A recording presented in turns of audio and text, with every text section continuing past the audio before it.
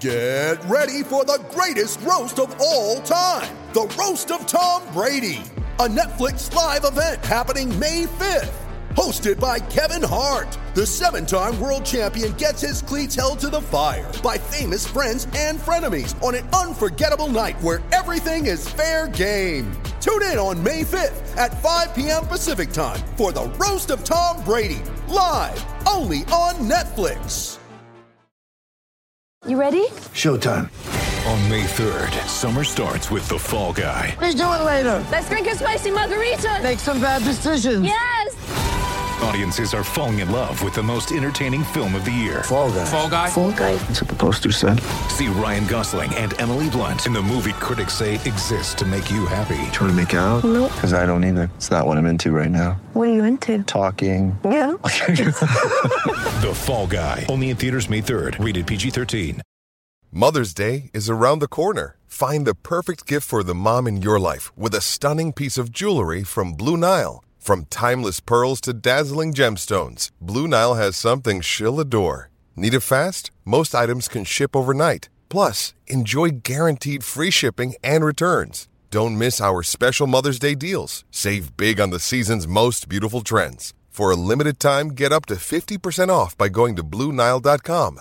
That's BlueNile.com.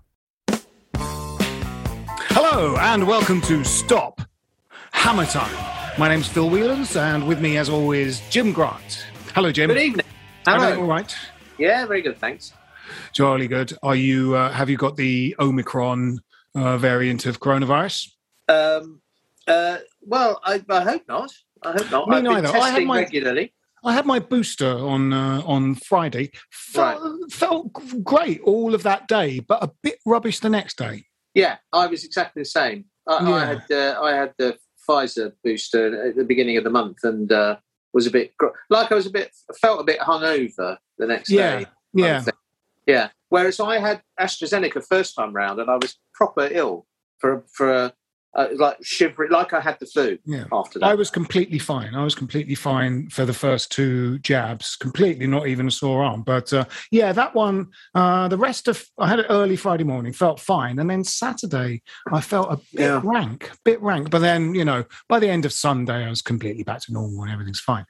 Now, talking of the coronavirus, as you know, I get emails turn up in my inbox quite often on a Monday morning after we played at the weekend from people within the club, and one turned up this week. I only sort of read them out when they seem like they're interesting. And here's one. I'll try and do justice to the author of this podcast. Dear Philip, David Sullivan here. In these awful times, if you are reading this email, it means you are alive, which is fantastic news. All lives matter, especially black ones, and that's why we kneel down. Sadly, I can't kneel due to hypermobility in my knees. If I try and kneel, my legs look like the back legs of a dog or a T-Rex. When people boo the kneeling down, it makes my blood boil. I remember like it was yesterday when Martin Luther Vandross was killed. He told a beautiful story about a dream he'd had, which he could remember in vivid detail. Back then, people couldn't remember their dreams because it was a drinking culture. But he could, and he was black, and so we kneeled down at the beginning of games. I won't apologise for this diversion, Philip. I'm passionate about history, and sometimes the temptation to share my knowledge is overpowering. My favourite era, and the one that fascinates me, is Downton Abbey.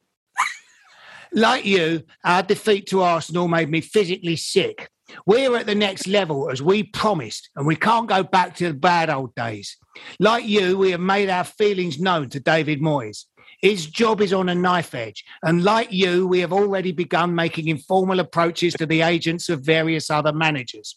Slaven Bilic is a possibility. Let's not forget, Moyes had 2 spells here as well, and Bilic got a 7th place before being unfairly dismissed. Like you fans, with whom I have an unbreakable bond, I can't even look at Moyes now. And Jack shat in his locker. We expect an immediate reaction on the pitch. The omnivore variant of COVID has spread throughout football like wildfire. Luckily for West Ham, I've been here before. In 1979, an outbreak of genital warts threatened to close down the adult film industry. There was talk of bringing in the army. Boots ran out of concealer. All seemed lost, but I wouldn't give up. We started hosing down actors with disinfectant between takes and rewriting scripts so that no domestic repair would be a two-man job. For example, when Crystal Valentine's boiler broke down, leaving her freezing cold with all her clothes in the wash, I made it so it just needed the diverter valve replacing instead of a wholesale replacement of the secondary heat exchanger. So Crystal didn't have to have actors going twos up on her. During her disinfectant hosing, Crystal said, and I'll never forget this, "Thank you, David." In a way, it was a pivotal moment in the Me Too movement, which in a way I invented. Protocols we have in place for the busy Christmas season are as follows. Each team captain to provide own coin for coin toss. Coin to be left on the pitch after tossing and only removed after the sprinklers have been on. Hand sanitizer to be used before throw-ins and goal celebrations. Role of Santa Claus at women's Christmas party not to be played by Kevin Nolan. Kevin is bitterly disappointed as he'd been really looking forward to it. He'd been quintuple vaccinated and he'd had his lap deep cleaned. At the first sign of a new persistent cough, David Gold's head will be removed and placed in liquid nitrogen. It's a miracle he survived COVID this long, and he will be revived when a cure for COVID has been found. Also, the technique for reattaching a human head. With the busy Christmas season, we have a real chance to get back on track and give a solid foundation for whoever the manager is come January. Come on, you Irons. Brilliant. Very, well, very good. That's interesting insight. Yeah, very interesting. I've seen anti-Moyes sentiment in social media. Have you really? It's time for him to step up. Somebody said on Facebook, and I went, yes, that's right. After saving us from relegation, getting us placed fifth the following season, fourth the following, sixth the following season, and currently fifth in the division, it is time for him to finally step up. Yeah, put his finger out. Yeah. And yes, and the discussion went on for a couple more posts before I kind of went, oh, fuck it, you know. Oh, let's let this guy think you this. know. Yeah, genuinely, like you know, Moyes is shit. It's time for him to, you know, shit or get off the bucket because he's rubbish. I think we've touched on this a couple of times that I think such was people's anti-Moyes sentiment when he came, particularly actually the second time. People like to have their view. You know, people have eaten a lot of humble pie over it, I suspect, and have kind of done a lot of those posts which go, you know, I was no fan of Moyes, but I think actually they're quick to revert to their original stance and to enjoy having that stance reinforced by like what they see as empirical evidence. Yeah. Shit, you know, confirmation bias. Yeah. Having said that, I'm sure we're going to talk about the game last week. It wasn't very good. No, let's go. Yeah, let's come on to that now. Now you went. I did. I watched it very intermittently on a dodgy feed while I was kind of a few phone calls happened, and I was cooking, so I had sort of half an eye on it, and. I have to say, and you know, without wishing to be, you know, the voice of doom or thing, I thought it was worrying. I was worried. I would agree. I would say it was our worst performance in quite some time. Whatever the result, you know, and whatever the kind of vagaries of the refereeing, it was a poor performance, and we looked sluggish. They looked, I have to say, well organised and sharp and on it. Yes, and I felt we were second best all over the pitch, even in places in the first half, especially actually, even though it was 0-0 at half time. I just felt, you know, we were lucky to come away at 0-0 in that first half. I felt we were just waiting to concede. It had that feeling about it, and of course, it did come. Straight after half time, after he had a kind of chance, he expected us to perhaps come out with a real bit of intent in the second half, and that just didn't materialise. And oddly enough, I thought we played better with 10 men than with 11, to be honest. We did, yeah. We did play better in the second half, I thought. A little bit, yes. Once we went down to 10 men, we did. Yeah. And I think we were, I think we were so wretched in the first half, and also the goal happening as it did early in that half. Yeah. We did finally kind of wake up a little. I think but... Yeah.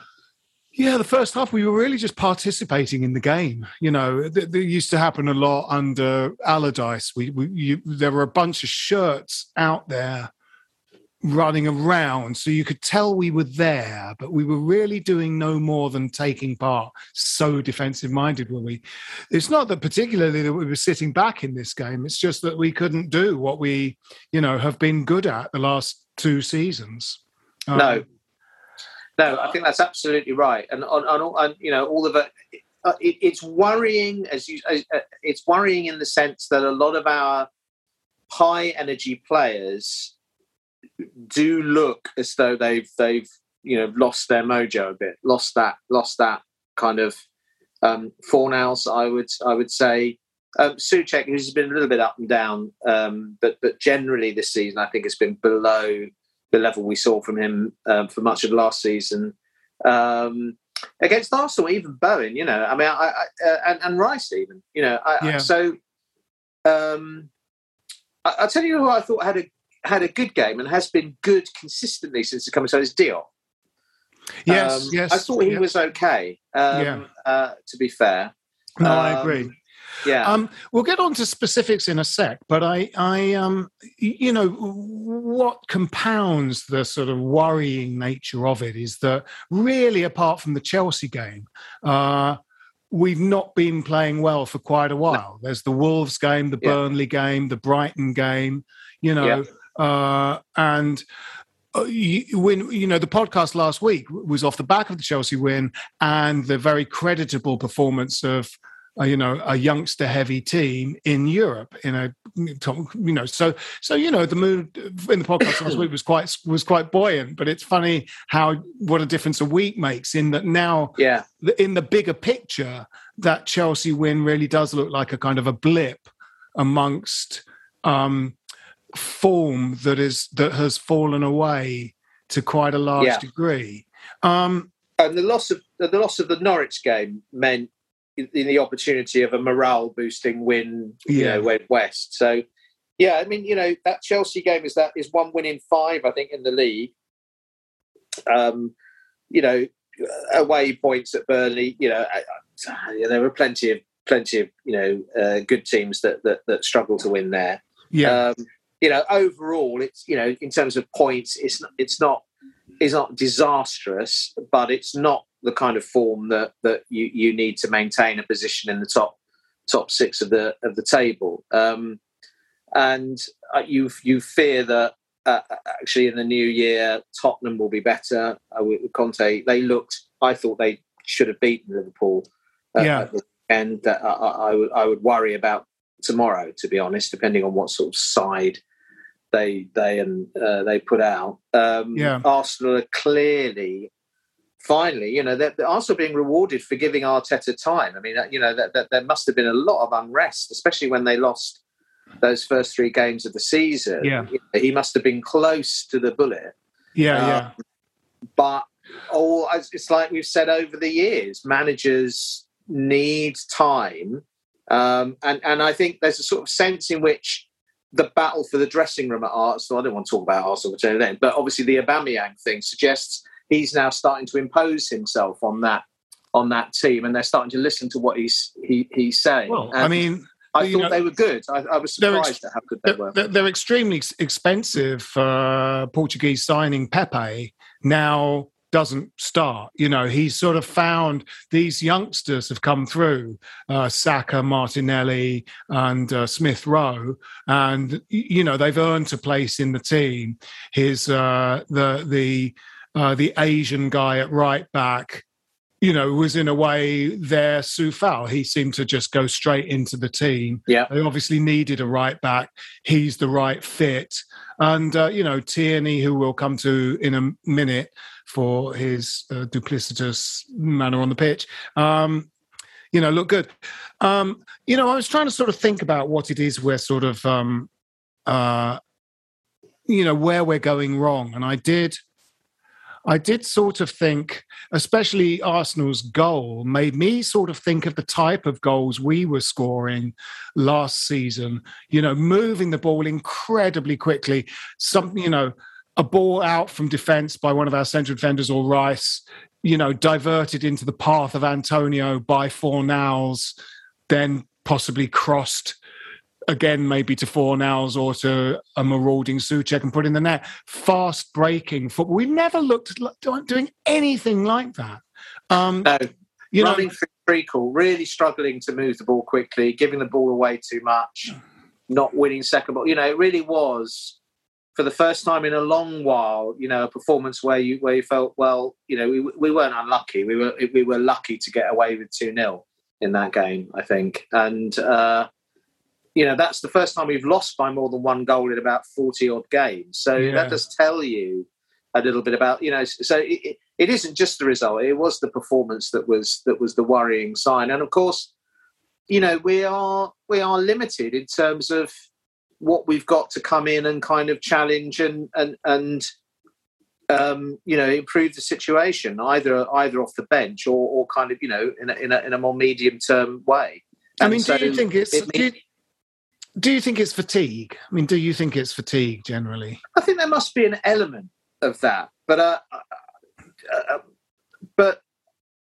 it's also, I think, it must be not just physical fatigue, but also, I think, a kind of staying focused, that kind of mental level at which you have to sustain concentration.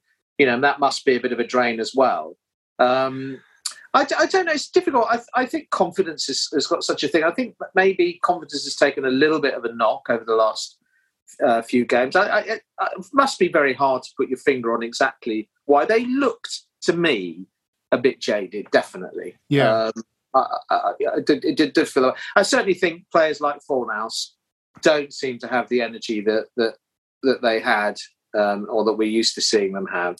I'm just idly wondering, I'm not drawing any conclusions. I wonder whether Rice is sort of holding on to the ball a bit more because, he's not in any kind of arrogant way, but he's sort of believing his own publicity and he's going, I'm going to make something happen from the midfield. Here comes Sam Delaney. Still slightly late. I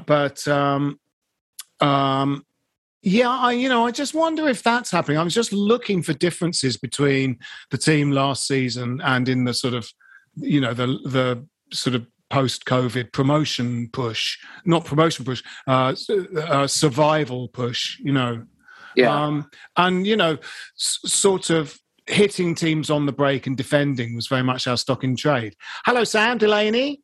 Hello, Sam. Hi, Jim. Hi, Phil. Apologies for my lateness. That's perfectly all right. We're sort of into the Arsenal game. Yes. Well, first of all, how are you? I'm fine, thanks. I'm very well. Yeah, sort of deep inside the sort of restful lockdown Christmas vibes at the moment. Yeah. Lot of sort of just like lounging about, not really knowing what day it is, and clearly not knowing what time it is either. No. And how is your excellent podcast, Top Flight Time Machine, going? You've been doing live dates with that. Yeah. We did a live tour in November. We went all squeezing over the those in. It looks like you got. We got in just in time. Yeah. And it went really well. Thanks. We really enjoyed it. Shows in the West End are closing because they just can't staff them. It's like either the actual cast of the play or just people in the theatre to, unlock the doors and sell programmes and sell tickets. We did a show. We did a show at Leicester Square Theatre. That was our final show. Right. And I was just saying to the bloke there who worked there, how was it for you during lockdown? Like, last lockdown, because I knew it had been obviously particularly tough for that industry. And he went, well, in the end, there just wasn't a job. And I said, what about further? He went, nah, not really. I mean, No. I said, so how did you survive? He said, well, I nearly had to leave London. Yeah. He went, but then I got really into selling Pokemon cards. And he went, and I just ended up earning more. Sat home buying and selling Pokemon cards on the internet. Yeah, oh really? I thought, how very enterprising. Yeah. I don't think he knew anything about Pokemon cards. So it just goes to show, doesn't it? Yeah. I don't know what it shows us, but that Pokemon cards, whatever they are, nobody's quite sure. No. There's they were massive in the 90s, weren't they? They feel like still a big. 90s I thing. think they're still obviously people are still doing I think they're still, Well, it became a phone-based game, didn't it? Because obviously that Pokemon Go was the thing. Oh, yeah. People kept walking off the edges of cliffs and stuff like that, didn't they? Walking into wood chippers. Yeah. Would walk into a wood chipper. Or under the rotating blades of a helicopter and get decapitated. Or into large vats of acid in sort of industrial warehouses. Exactly. Exactly. It was a health and safety nightmare. It was, yeah. And talking of nightmares, which is a kind of that's a segue. We're sort of into. We've talked a little bit about the Arsenal game. We haven't got on to. Obviously, in an extraordinary first in football, Soufal was booked and then sent off for simulation. But for simulating fouling someone twice. He simulated elbowing someone in the face by, in fact, elbowing them in the upper chest. Yeah. And then he simulated fouling someone by taking the ball off them. Although the elbow incident happened right in front of me, it was actually obscured from me. So I was very close to it. But I couldn't really see what had gone on.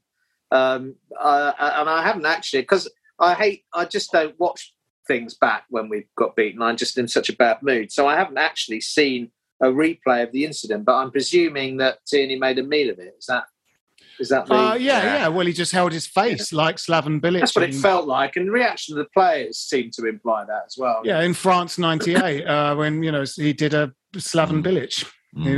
Tierney went down. He's clearly sort of, the tip of Soufal's elbow connected with just sort of under his neck, his sort of upper chest, and he went down holding his face. It was just a cheat. It was an absolute out and out. I mean, Soufal has a rough and tumble style. I know that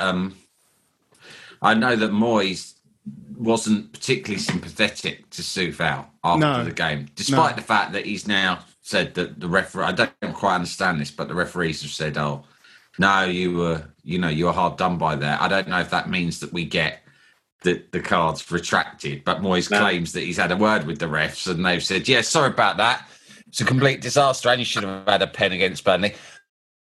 But in any case, Soufal does have a rough and tumble style, which is going to expose him to things like that. So I know that sounds quite unsympathetic and I'm not blaming him and I love Soufal, but both incidents, he had an arm up, and then the second one. I mean, if you are going to slide into a challenge in the area like that, you've got to be double sure because you are inviting a penalty decision. You're really inviting it, and especially if you're already on a yellow, this is desperation defending, and so I'm not really blaming him, but I kind of am saying, and also he was caught out of position for his. I am blaming him now because I've just remembered he was sort of caught out of position, completely blind. So it was a very easy goal they scored against us. He was flat-footed, wasn't he? We were caught. That was a classic case of the commentators that you don't hear it said anymore, but we were caught square, weren't we? We were caught square, and it doesn't feel like what West Ham do under Moyes. We're so well organised.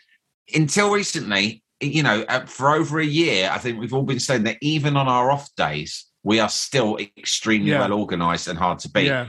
And that was certainly not the case against Arsenal. And that brings us on to... like old West Ham. It looked like West Ham. Well, that's exactly. You know what I mean? Exactly. It looked like a West Ham performance. Yeah. But for the last year and a half, we haven't looked like West Ham. We've looked like some other club that's unrecognisable, that we are organised and efficient. That's where you came in. That's sort of where Jim and I were sort of on to before you joined. It is the sort of, I was kind of just floating the question, what is going wrong, you know?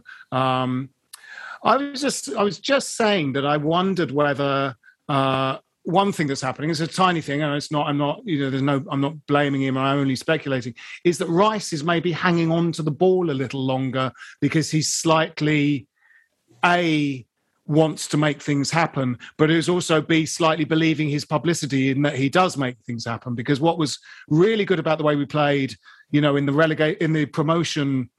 God, Phil, say the right word. The survival season, the end of the season before last, and then last season was we were sitting back and hitting teams on the break with a lot of pace and moving the ball very quickly.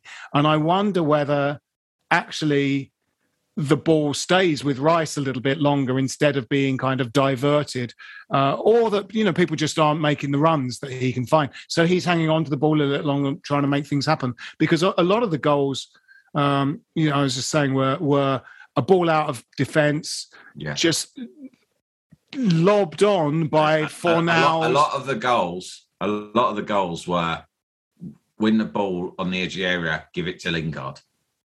Yes, Some of them literally were give it to Lingard and he will run the whole length of the field. And the Wolves goal. But you know, Lingard, the transition from defence to attack. Yeah, we can't underestimate the extent to which that was all about Lingard. You know, but it was absolutely incredible. I mean, Benrahma and Bowen are good, but he was a whole different level to Benrahma and Bowen. He really was. I agree, but I think I think we were doing that. We were hitting them on the break with pace. That was our kind of USP, really. I think that I think we scored that kind of goal. We scored that kind of goal without Lingard. I mean, you think back to Yarmolenko's winner against Chelsea. That was that kind of same kind of goal.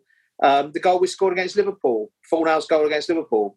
Same sort of thing, springing forward. We can do it. You know. We can do it. I'm not saying we can't do it, because and clearly it's that's what our game plan is in most games. You know, we can do it. I'm just saying that we're so much more effective with a player of Lingard's. I don't disagree with that. Yeah, and so it's happening less now. I would say, not because I think Rice is holding on to ball. I thought that the big change for us was when Noble was finally dropped, and we had Souček and Rice in midfield, because Noble was awful for holding on to the ball. Oh, absolutely, absolutely. Back forth. And that was the big change. I do think there are slight shades of Scott Parker in Declan Rice's performances this season. In the relegation season, when Scott Parker was so good that he just sort of went from being very similar story, went from being basically a defensive midfielder to then thinking, actually, no, I'm going to become Brian Robson. Yeah, I'm going to become Captain Marvel, and I'm going to do everything. I'm going to score goals. I'm going to do and I think that Rice is doing that, but I can't really blame him for it, because he is so good. He is simply expressing himself and trying to bring as much as he can to the team. And I think part of it is that, you know, other of our players are perhaps not playing to their kind of they're playing to their sort of optimum. You know, it feels like, you know, Fornals is not the Fornals of kind of a year ago. Antonio just really is. I would say. I mean, he started the season okay. Yeah, I'm just pulling the word year out as he's the past. Yeah, but it's like been quite a. Well, I think when we started the season, I was like, he is the second name on our team sheet after Declan Rice. That's what I thought. I thought these are our two leaders almost, but it was quite sort of rapid fall from grace. Still for good. him to be dropped ahead of Benrahma, which was what originally happened. I was astonished by that decision. The decision making in the last third was absolutely wretched. I thought. I thought that. It's funny because Craig Clemson sort of made a very similar point just as I was typing it on the Facebook group. He said something about they looked absolutely kind of fucked after 5 minutes. And I was just simultaneously typing, the type of decisions they made in the last third were the ones you make in about 88 minutes, but from the beginning of the game. It's like Antonio from the outset was running with the ball and just turning into trouble, just turning into a defender. You know, it was like tired. It's that sort of mental tiredness that makes you make bad decisions. Final balls were just really hit and hope, never going to kind of go past the legs of the defender that's standing in front of you. You know, it's sort of... and players not in space as well. Part of the sluggishness is not just, that the pressing isn't as effective as it has been, but it's also that when someone's on the ball, they have fewer options. There's less available to them. That kind of sense that you're not creating the angles for passes. You know, some of that counter-attacking football that we were talking about, it was as much about the few little passes that kick-start the move as the guy carrying the ball spectacularly forward. You know, the goal that, the wonder goal that Lingard scored against Wolves. It's those little flicks between Soufal and Fornals or whatever, just on the edge of the box that create the opening initially, that allow the break. That seems to have gone from our game now. And a lot has been made, hasn't it, of the sort of relative kind of sort of switch of roles between Rice and Souček. You know, that they had, when Souček first came into the team, much more clearly defined. Souček was the attacking midfielder and would get into the box every available opportunity and score goals.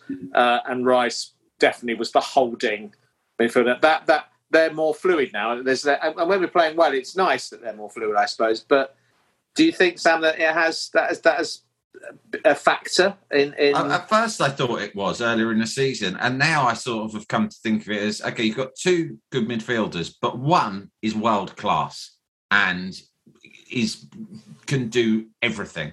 The other one is very good, but he is, Souček is clear now. The gap between them is a massive gap. I mean, Souček just doesn't have the same repertoire of skills and abilities.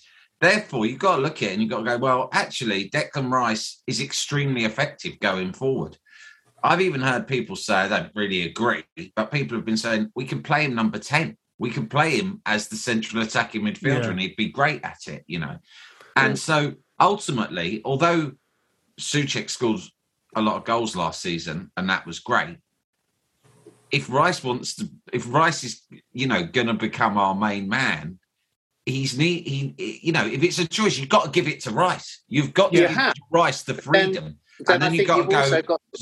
And if that means that you go without Souček's headed goals, then so be it. Because when we're motoring, Rice should be able to Rice should start adding more goals to his game, and he would also start to get more assists than Souček ever would. They're not forthcoming this season, are they? So for all the fact that he seems to take games by the scruff of the neck, particularly in the second halves of games, like, the way he attacked the Burnley defence and just went past them, like they weren't there.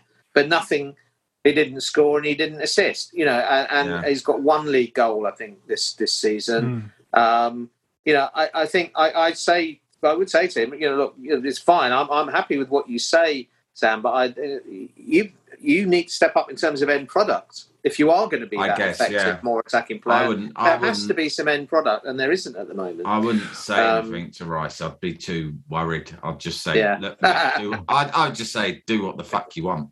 And, and the team have got to learn to play in a new way. We'll carry on with this after this message.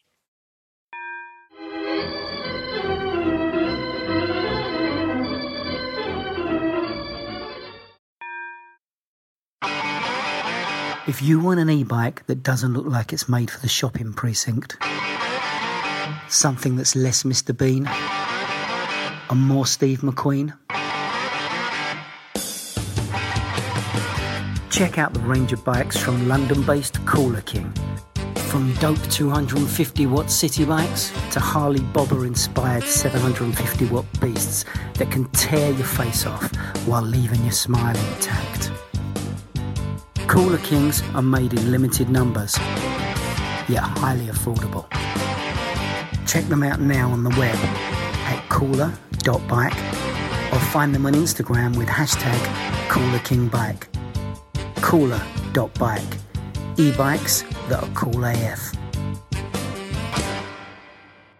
Welcome back. Yes, I mean, Moyes is very pragmatic, but he's actually quite. I think he's quite sort of sentimental in a way, and I think that he's really giving Antonio a very long piece of rope for him to do whatever he wants with, because there is a problem there, and obviously sending him out again and again. There are two ways that could go. He could break his hoodoo and score, and then go on a little run and everything will be great again. But the other side of that coin is that we might continue to just not score in games and have a very unimposing number 9 up front. I've sort of thought that the one change that could sort of happen within games is to put him back on the wing and move Bowen up the front, even if they're both already playing. You could just change, you swap positions all the time. A little bit against Arsenal. He did a little bit. Spells. Maybe he did, yeah. He did a little bit. But then again, when we went to 10 men, basically Antonio had to shift over to the right, didn't he? Yeah. Because I wasn't there. I think that was less clear cut. Antonio is completely knackered. There's two things. One, and I think they're true about Antonio, but you can also sort of widen them, and they're true about the team as a whole. There's two things. One is he's knackered. Two is we've been playing like this for over a year now. Teams have started to work us out. Yeah.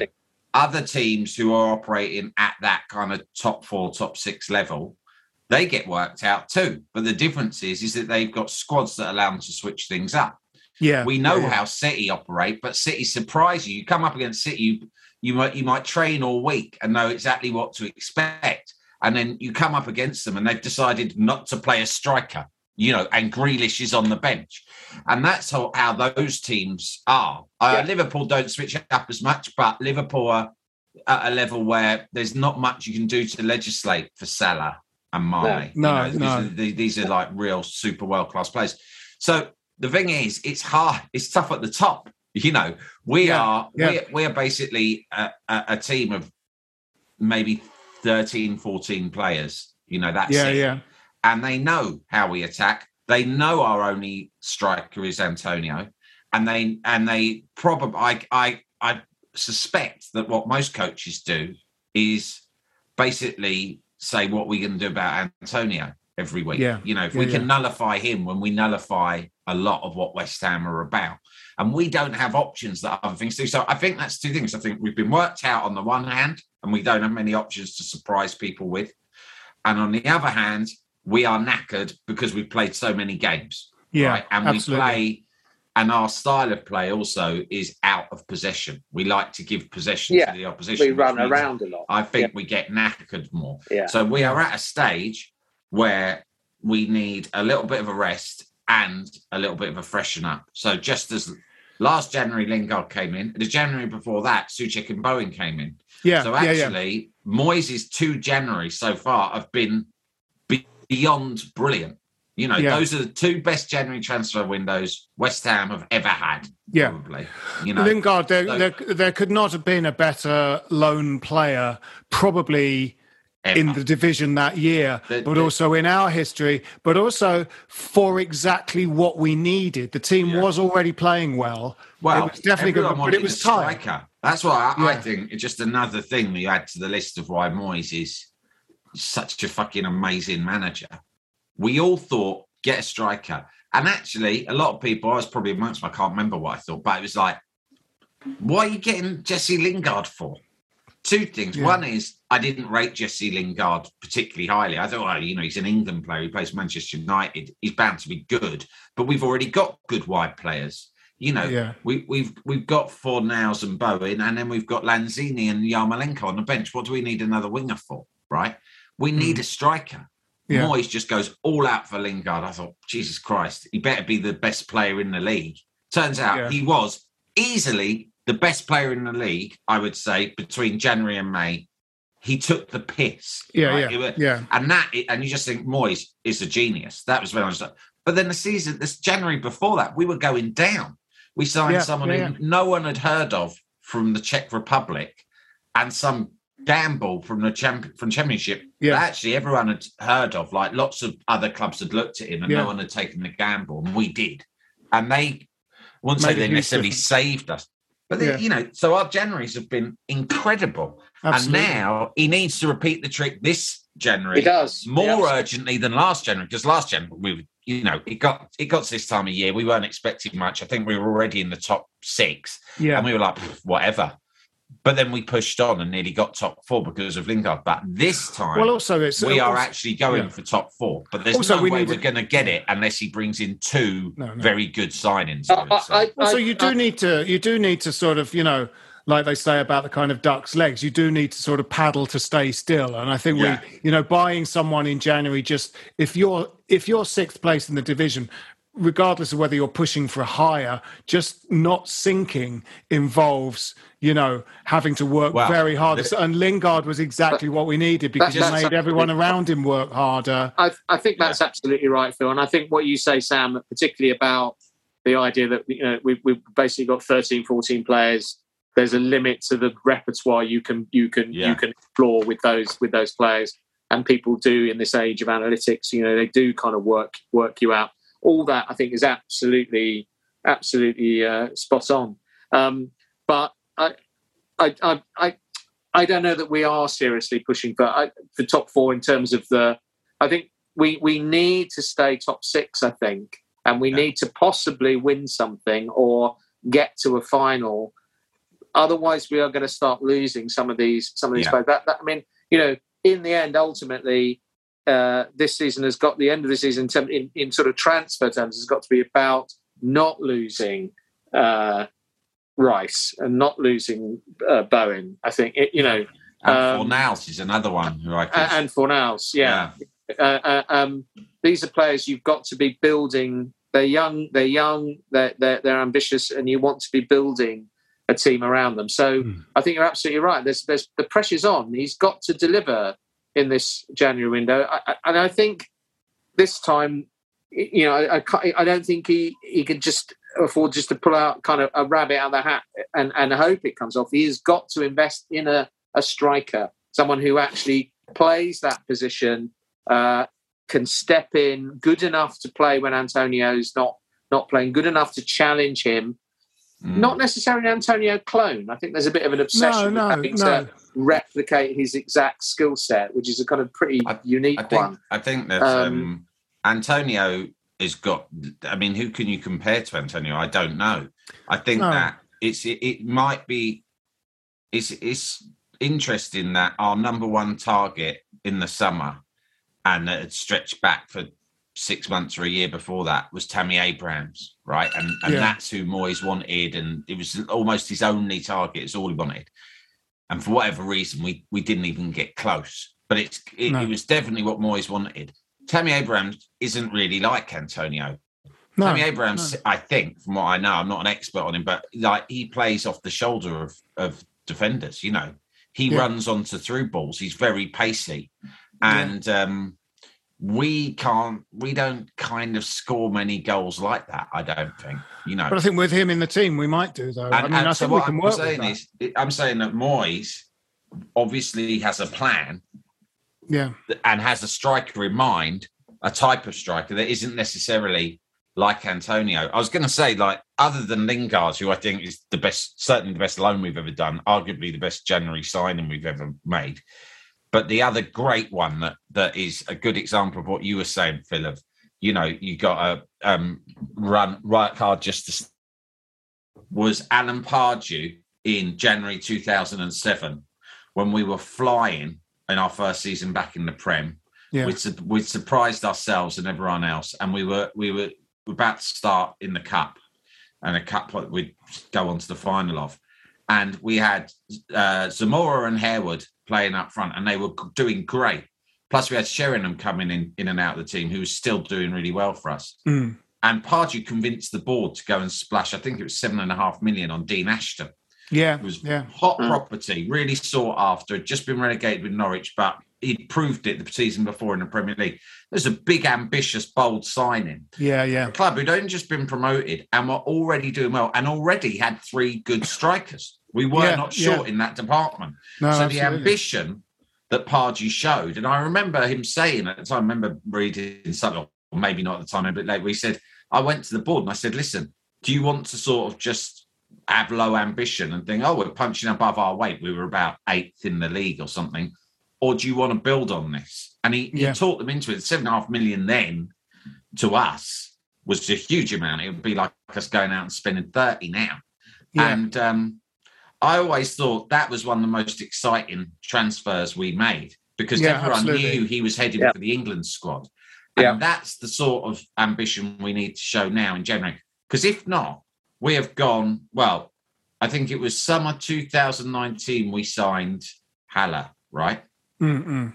So now we're and every transfer window since then, we've needed a striker because even when Haller was there, we said we haven't got a backup for Haller.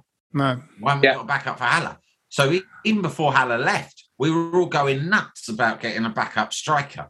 One never materialised, so we had to, convert Antonio. So we're on to like 6 transfer windows here without a striker. So Moyes, for all his kind of, they put it out there, and he obviously has his people getting things out of us going, well, he's very discerning and he doesn't just want to go and sign anyone. It's like, look, mate, I love David Moyes. I think he's a genius, but that is like, it's neglectful if we don't sign centre forward. And it shouldn't be, when people say Origi or who can we get as backup, they should be going out and saying, we need someone who is good enough, who is good. Because Antonio is, what is he, 30, 31? 31, right? I think.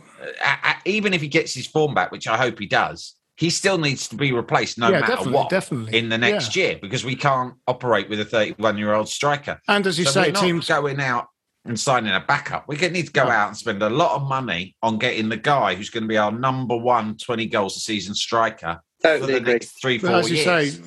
But as you say, sort of, it's also the case that teams kind of work Antonio out. They kind of go, right, we'll double up on Antonio. But I mean, there is that, I've said this once or twice on the podcast before, England at the World Cup this year showed that there's a sort of Chelsea and City in a way, show that there's a vogue for an out-and-out centre forward has slightly gone.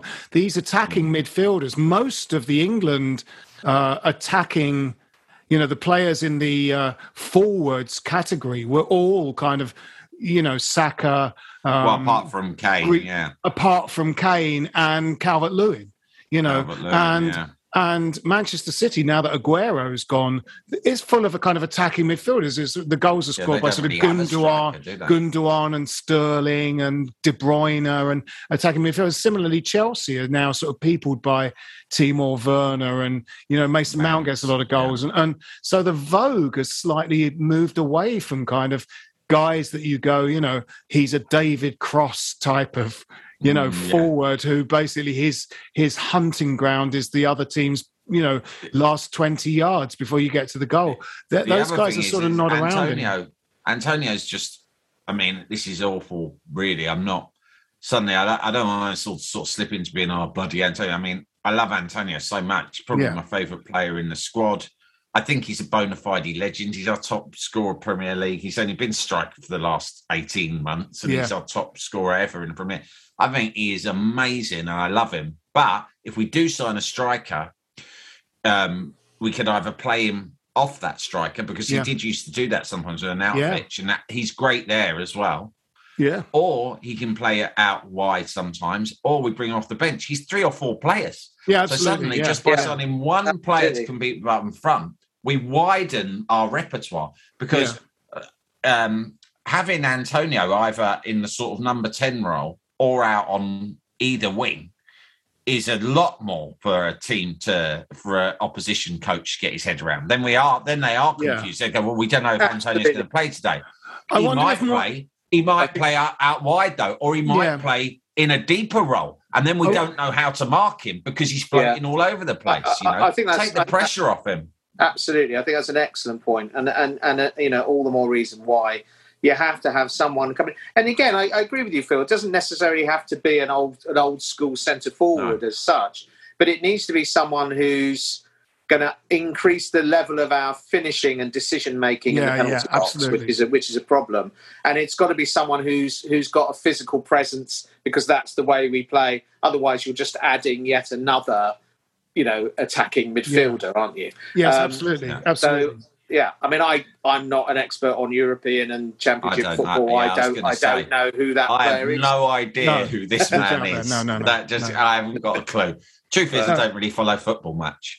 So, I follow West Ham, but, I don't know who these other players are. You've got to hope that players out there would want to come, and that we've got the Spondulics to sign him. I mean, that's, One thing I wanted to sort of just bring back, and I think we sort of hanging comes up. Are you going to say hanging? Yeah, I want to bring back. I fucking knew it, Phil. This is not the forum for that kind of suggestion. No, it's not that kind of podcast. But isn't it? Isn't it the forum for that? Why don't you start a different podcast where you tackle the questions that people don't dare to think about? No, that's right, and I think that's it's got a place in this podcast. A really good idea for a podcast would be bring it back with Phil Whelans, and each week you talk about different things. And so first week it's hanging, then it's national service, and so on and so forth. Yeah, typhoid, the cane, white dog shit, obviously.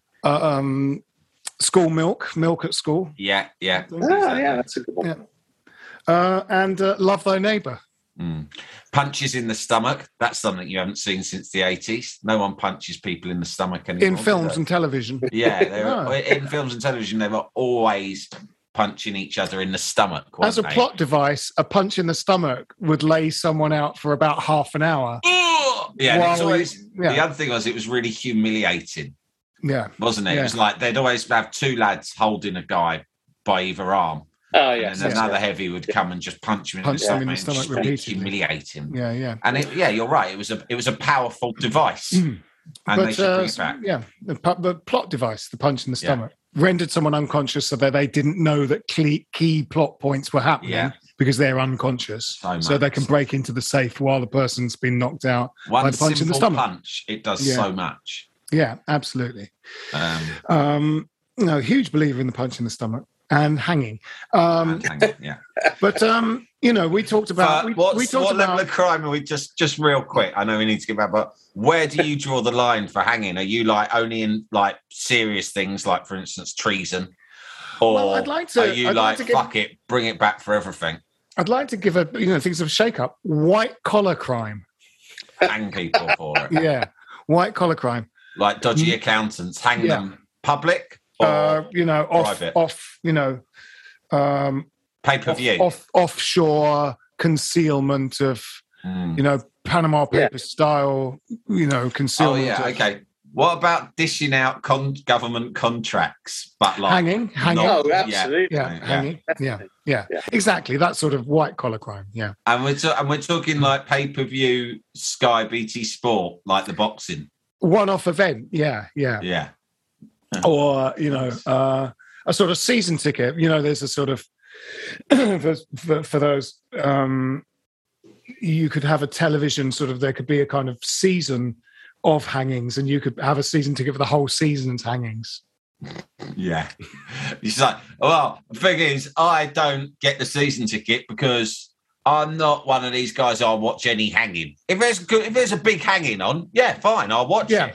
No, but I'm happy to just pay the one-off $10.99. But my mate, he is a hanging fan. Yeah. If there's a hanging going on, doesn't matter who it is, he'll watch it. He just likes watching people being hung by the neck until dead. Doesn't make a difference to him. I'm sorry. I'm more. I'm a purist, and I want drawing and quartering as well. Yeah. You got to go. It makes more of a spectacle, doesn't it? Absolutely. You need the full works. You could have tiered subscriptions, like you pay a certain amount just to see the hanging, but if you want to hang around and see the extras, press the red button to see the drawing and quartering. Well, yeah, you'd have a support program like Big Hangings, Little Hanging, presented by Russell Brand, where they'd show the quartering and the drawing. Funny things. Yeah.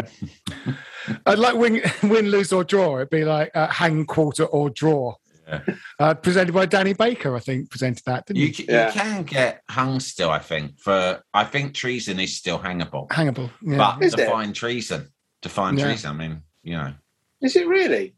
Yeah. I think so, yeah. I think that's still... I think high treason, and also, I think, this is a weird one, right? But I think that if you burn down one of the Queen's shipyards... Right. That's really specific.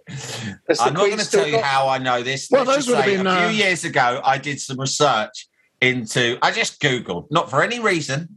I Googled what would happen if I was caught burning down one of the Queen's shipyards. The docks in Trafford docks in Manchester and Tilbury in London and the docks in Liverpool were not burnt down, but they were knocked down by unscrupulous developers and hedge fund managers, which falls under the bracket of no white-collar crime, and those men would be hung. For killing the shipping industry of this great country. Anyway, right, should Kral as and documented Vlasic in get the more of shipbuilding? Yes, That was actually about building ships. Kral and Vlasic, I think. The team we have at the moment, outside of the team that we might build through purchasing players in the transfer window, we do have Kral and Vlasic, who, Jim, you and I liked in the Dinamo Zagreb game, thought they looked... and coming off the bench, fresh pair of legs, I really sort of felt like watching, the amount of the Arsenal game, I was thinking I'd like to see Vlasic come out now. I agree. I think it's a kind of chicken and egg. This is it the case that Vlasic is struggling to establish himself and is being a bit of a disappointment considering he cost the best part of 30 million quid, or is it because he's not really being given the opportunity to get a run in? It's difficult to know which of those two things is the problem. With Kral, I suppose you'd just simply say he's not as good as Souček and Rice, and therefore, all the while they can still run around, he's probably going to have to bide his time until one of them gets injured or suspended. But I have quite I thought Kral was very good in that Carabao Cup win at Man United. I thought, really, and I, he's clearly not a kind of cultured, passer of the football, but he's got the energy and he's got the physicality. He's very good at breaking things up. He reads the game very well. I think. Yeah. But he will need someone more creative alongside him. I've liked him every time I've seen him, Kral, which isn't much because he hasn't been given many opportunities. But to me, he's very busy. And I would say that he should be running Souček close at the moment for that position. I think so. Souček has not had a good season. And Kral, every time I've seen him, has looked... I mean, actually, it's unfair to say that Souček's had a bad season because up until a few weeks ago, we were having a very good season. Yeah. And Souček might not have caught the eye as much, but he must have been doing something right because we won games against absolutely Liverpool, Spurs, Chelsea. That bit of context is important because, actually, if you think about the history of our Premier League time anyway, we're having the kind of season that we could rarely have dreamt about, to be honest. I mean, it's only the third. We look like we're going to have positive goal difference, and that's the third time. It's incredible, really. Yeah. So actually, we might be getting a little bit picky. Yeah. But I think that might make us sound like dickheads, the way that Spurs fans get a bit carried away and start talking a bit. Yeah. But having said that, I think, look, we want to finish in the top six again. It would be really nice to. There is an opportunity to do that, but in order to do that, you kind of have to be picky. If we were happy to finish 10th or 12th, which was our usual kind of ambition, then none of this would matter. But I would say Souček maybe he should be under pressure, and Kral has looked very good, very mobile, very confident every time he's played. Vlasic, I just don't know. an enigma. I think for me, it feels like he lacks confidence because you're right. Oh, maybe he hasn't been given the opportunity. But when Bowen arrived from the Championship, he wasn't. You remember, everyone was chomping at the bit for him to start, and actually Moyes eased him in very gently. Didn't pick him a lot of the time. Brought him off the bench. Every time he got the opportunity, he made an impact. He just wanted the ball. When he got it, he would run with it. He would try to create. Now, there's probably a number of reasons that, not least the fact that he's English, and it was probably a much easier settling in process for him when he arrived at the club. There's a lot of other young English lads there. I don't doubt that makes a huge difference to your confidence playing on pitch. But Vlasic doesn't. To me, he looks like he's not. I haven't actually seen him try. He's always neat and tidy. He's clearly a very technically gifted player. But I haven't actually seen him try anything particularly ambitious. You know, I feel like he wants to keep things simple. And if you watch what he was doing in the Russian league, obviously a much lower standard, but he was voted their player of the season across the whole league because he was a player who was doing stuff every time he got the ball. What Jacob said about him last week on the podcast was very interesting because he was talking to Croatian journalists at the Zagreb away game, and they were saying, "Oh God, you know, they in Croatia they rate him, the football writers and you know, fans generally rate him incredibly highly. I mean, they really think he's going to be a world beater. You know, that he's going to be, and they were saying to him, "Oh no, he's going to be a much better player than Lingard could ever dream of being," and all this. So I don't think that can't all just be bullshit. No. You know, and Croatia's a serious footballing country. We've had lots of stars. So if they have journalists saying it, there must be legitimacy in it. And the player that he's sort of kind of breathed in the same breath as over there is Modric. So I wonder whether he's taking time to adjust. I don't think he is a kind of wide attacking midfielder in essence. I think he's used to playing more centrally. Yeah. That it might be that he's taking a bit of time to adjust to what it is that might, and of course, you know, in the same way as Benrahma took time to adjust to what Moyes wanted from him as well. So you know, there is a history of even Fornals, you know, struggled to get up. Yeah, Fornals was at least a year before he looked even decent. I mean, the Pellegrini year. I was sort of giving up on him. I was thinking, maybe he's just shit. You know? I mean, he was obviously not really getting any coaching at all from Pellegrini. He was just purchased and sort of thrown out on the pitch, you know, as with Pellegrini's very relaxed style of management. I mean, I think it's not necessarily dropping anyone for Vlasic or Kral. It's just I'd like to see Kral and Vlasic just get more minutes, really. Yes. You know, Moyes. You know, Moyes. One thing that sort of frustrated the incredibly impatient and knee-jerky fans who were about to show Moyes the door when we had that 1-1 draw with Brighton last season and then lost to Liverpool. You know, his sort of reluctance to make substitutions frustrates those people. But often I think, you know, we don't know what's happening on the pitch and we don't know what substitutions can sort of add or take away from a game. Obviously, when a player comes on and scores a goal, we see what's happening.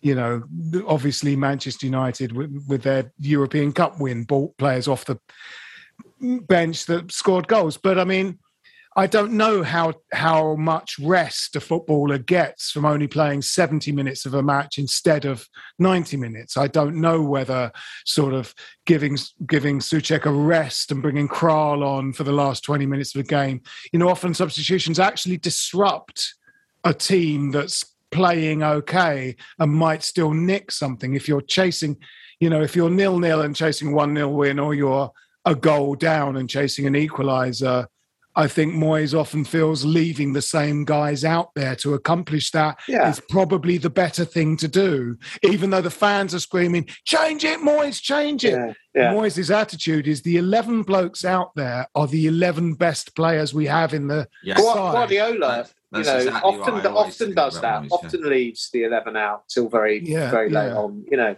I think it's a shame that the Norwich game. Now you've coached him. I think he's just showing faith in himself, isn't he? Yeah.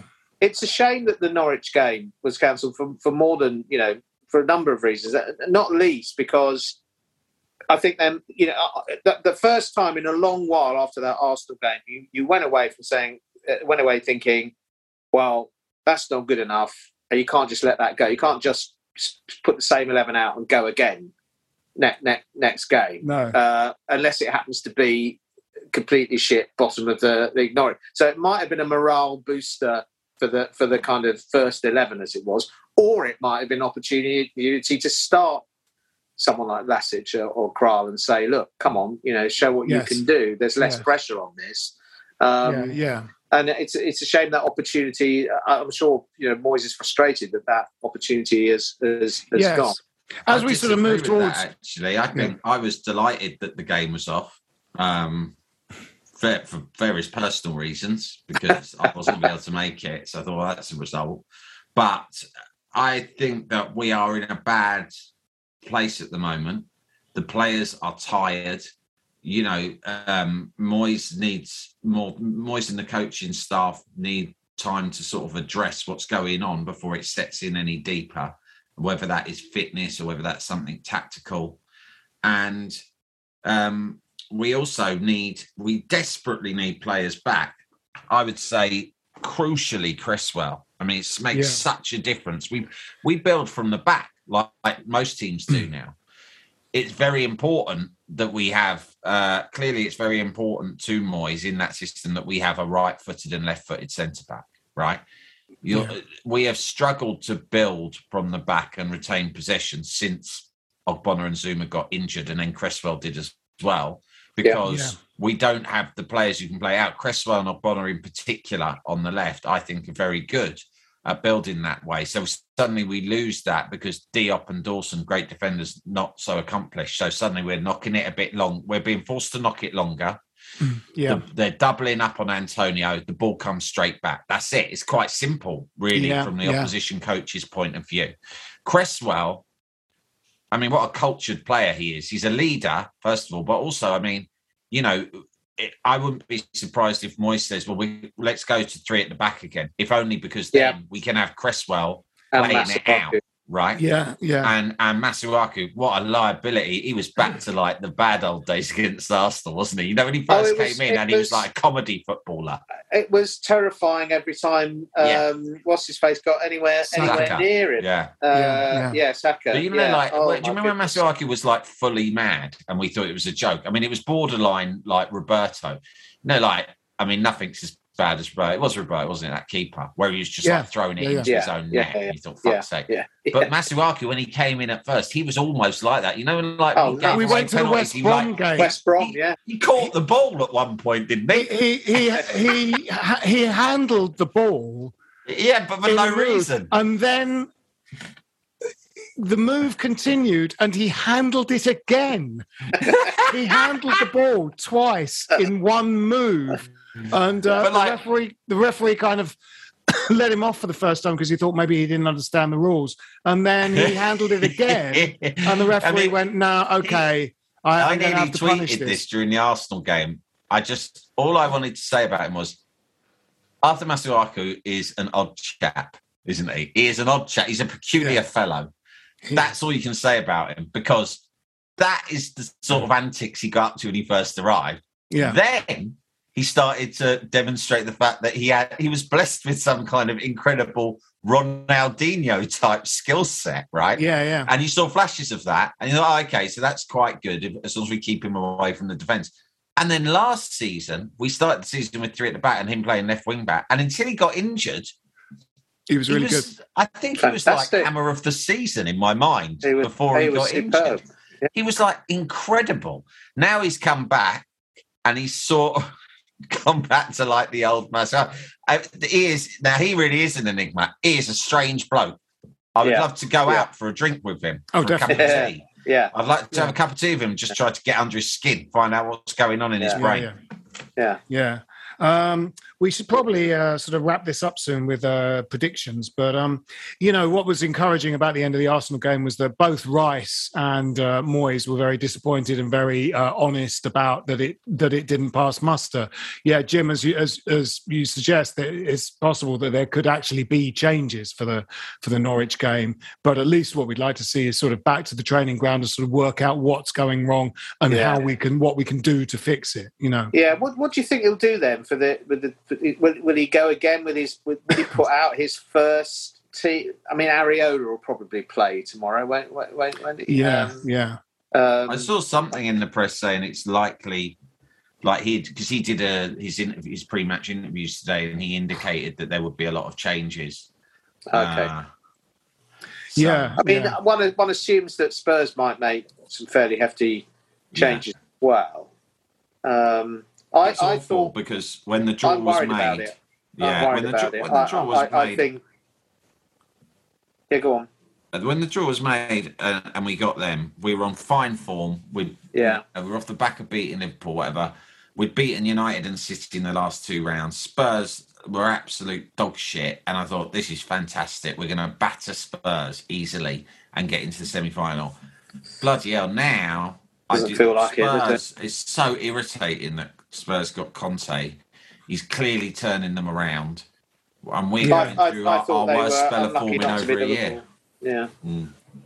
I think Conte might, not really want to bother with with this contest because he's concentrating on the league. He's sort of bought into try and get them into a European place. They're in a very good position. They've got 3 games in hand on us. Yeah. I mean, I think they're, if they win those 3 games, they go, like 4th or something.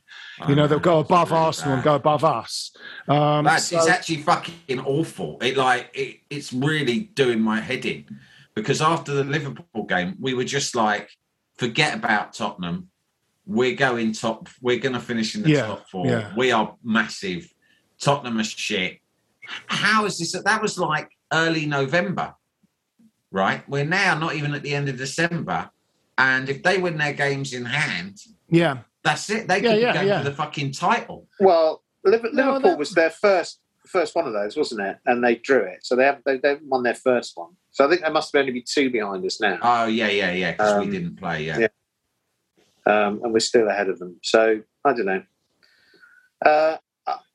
He was obviously going to fix things, wasn't he? I mean, and they have fundamentally got some very good players. So, particularly going forward. So, and he will organise them and sort them out at the back, won't he? So, they're aware. I worry about it. I think I'm not expecting us to get through tomorrow, to be honest. Predictions? I think we'll lose. But I think it might be quite tough. 2-1. I think they'll win. I think they'll win it 2-1. In a kind of, and I'm also I'm expecting us to put in an improved performance and for them to win in a really fucking annoying way.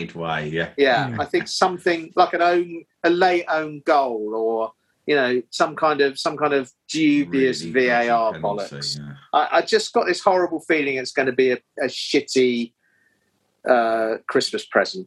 What was that cup we won in the rain with the goal from that terrible striker we had that but he scored in that game? A few years ago. It was Maïga. At Wembley, wasn't it? When they were playing. No, it wasn't at Wembley. No. It was at White Hart Lane, and Jarvis and Maïga, 2 unlikely heroes, very unlikely, scored. And it was a late because they went. Adebayor scored for them. Yeah, and they were 1-0 up for much of the game, and then in the last 10 minutes, Ravel Morrison played in that game, and we turned it around.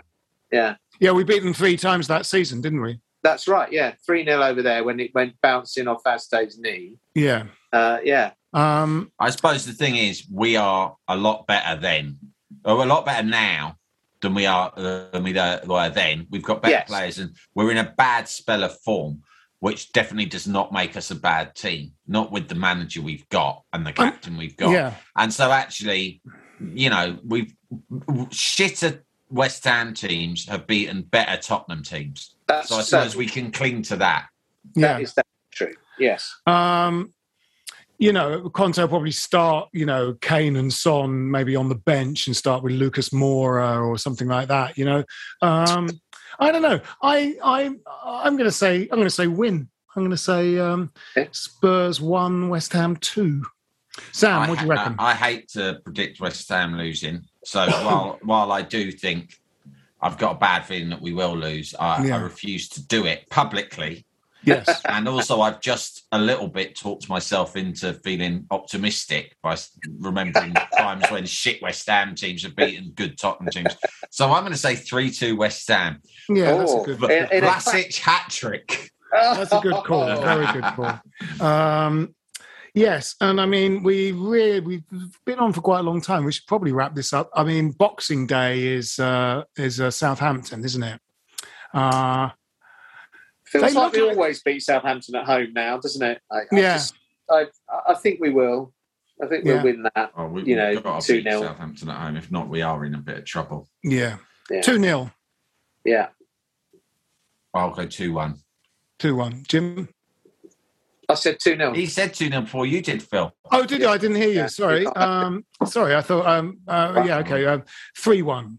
Yeah, nice. 3-1. That's a traditional score against Southampton, I think. Yeah, it feels a good fit. All right. Well, this has been Stop Hammer Time. My name is Phil Whelans. With me this week have been Jim Grant. Cheerio. And Sam Delaney. See ya. Come on, you Irons. If you want to advertise on or sponsor this show, check us out at playbackmedia.co.uk. Sports Social Podcast Network. It is Ryan here, and I have a question for you. What do you do when you win? Like, are you a fist pumper, a woohooer, a hand clapper, a high fiver? I kind of like the high five, but if you want to hone in on those winning moves, check out Chumba Casino. At ChumbaCasino.com, choose from hundreds of social casino-style games for your chance to redeem serious cash prizes. There are new game releases weekly, plus free daily bonuses, so don't wait. Start having the most fun ever at ChumbaCasino.com. No purchase necessary. VGW. Void where prohibited by law. See terms and conditions. 18+.